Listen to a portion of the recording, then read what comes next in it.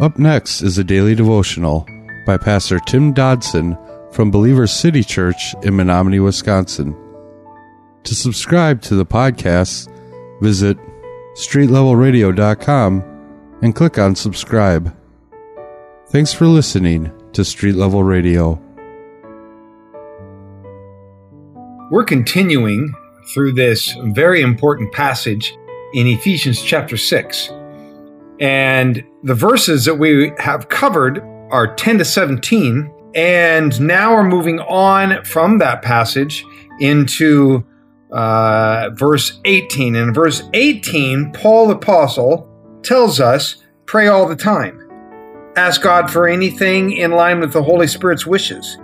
Plead with Him, reminding Him of your needs and keeping prayer earnestly for all Christians everywhere. And the first thing that jumps out at us, certainly if you're like me, is, well, how can we pray all the time?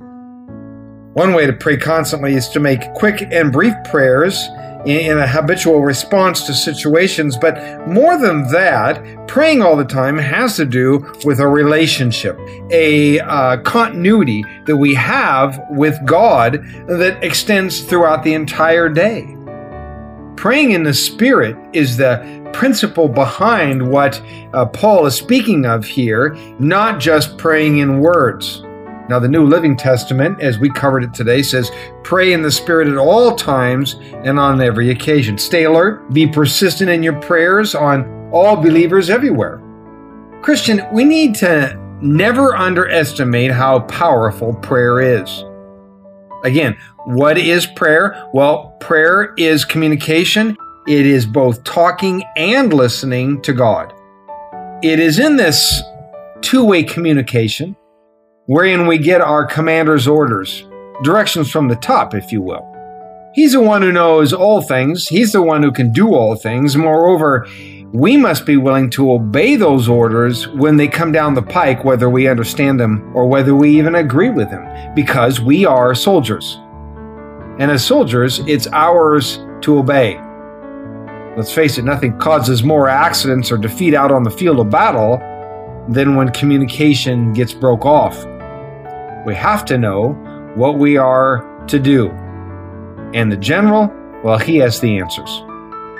We must be attentive. We must be watchful. We must be discerning.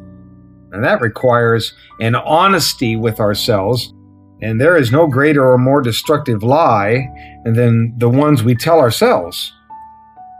Verse 19, Paul goes on and says, pray for me too, and ask God to give me the right words as I boldly tell others about the Lord, and as I explain to them about His situation for the Gentiles too.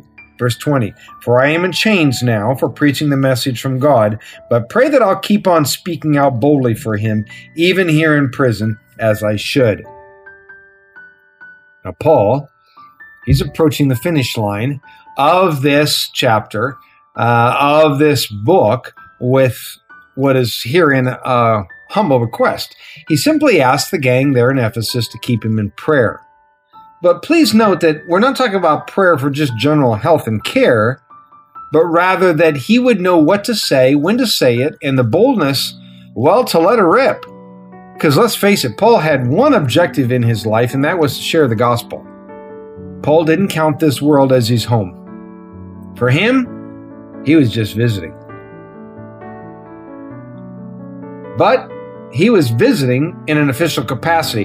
Paul considered himself to be an ambassador, a representative, if you will, of one country to another. He considered this his calling, even though he was in chains upon this writing, meaning he was a prisoner of the powers that be. He was in prison as he wrote this letter. Now, it didn't matter to Paul, because here was a prayer of please pray that I can share the gospel with these guys, not a prayer of please pray that I get out of here. So Paul was not giving in just because things were difficult. That's important for you and I, certainly in the years in which we live and in the culture in which we walk.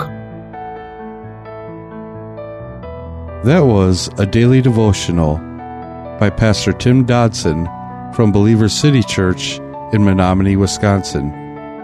For more information on Pastor Tim Dodson or Believer City Church, visit believerstogether.com.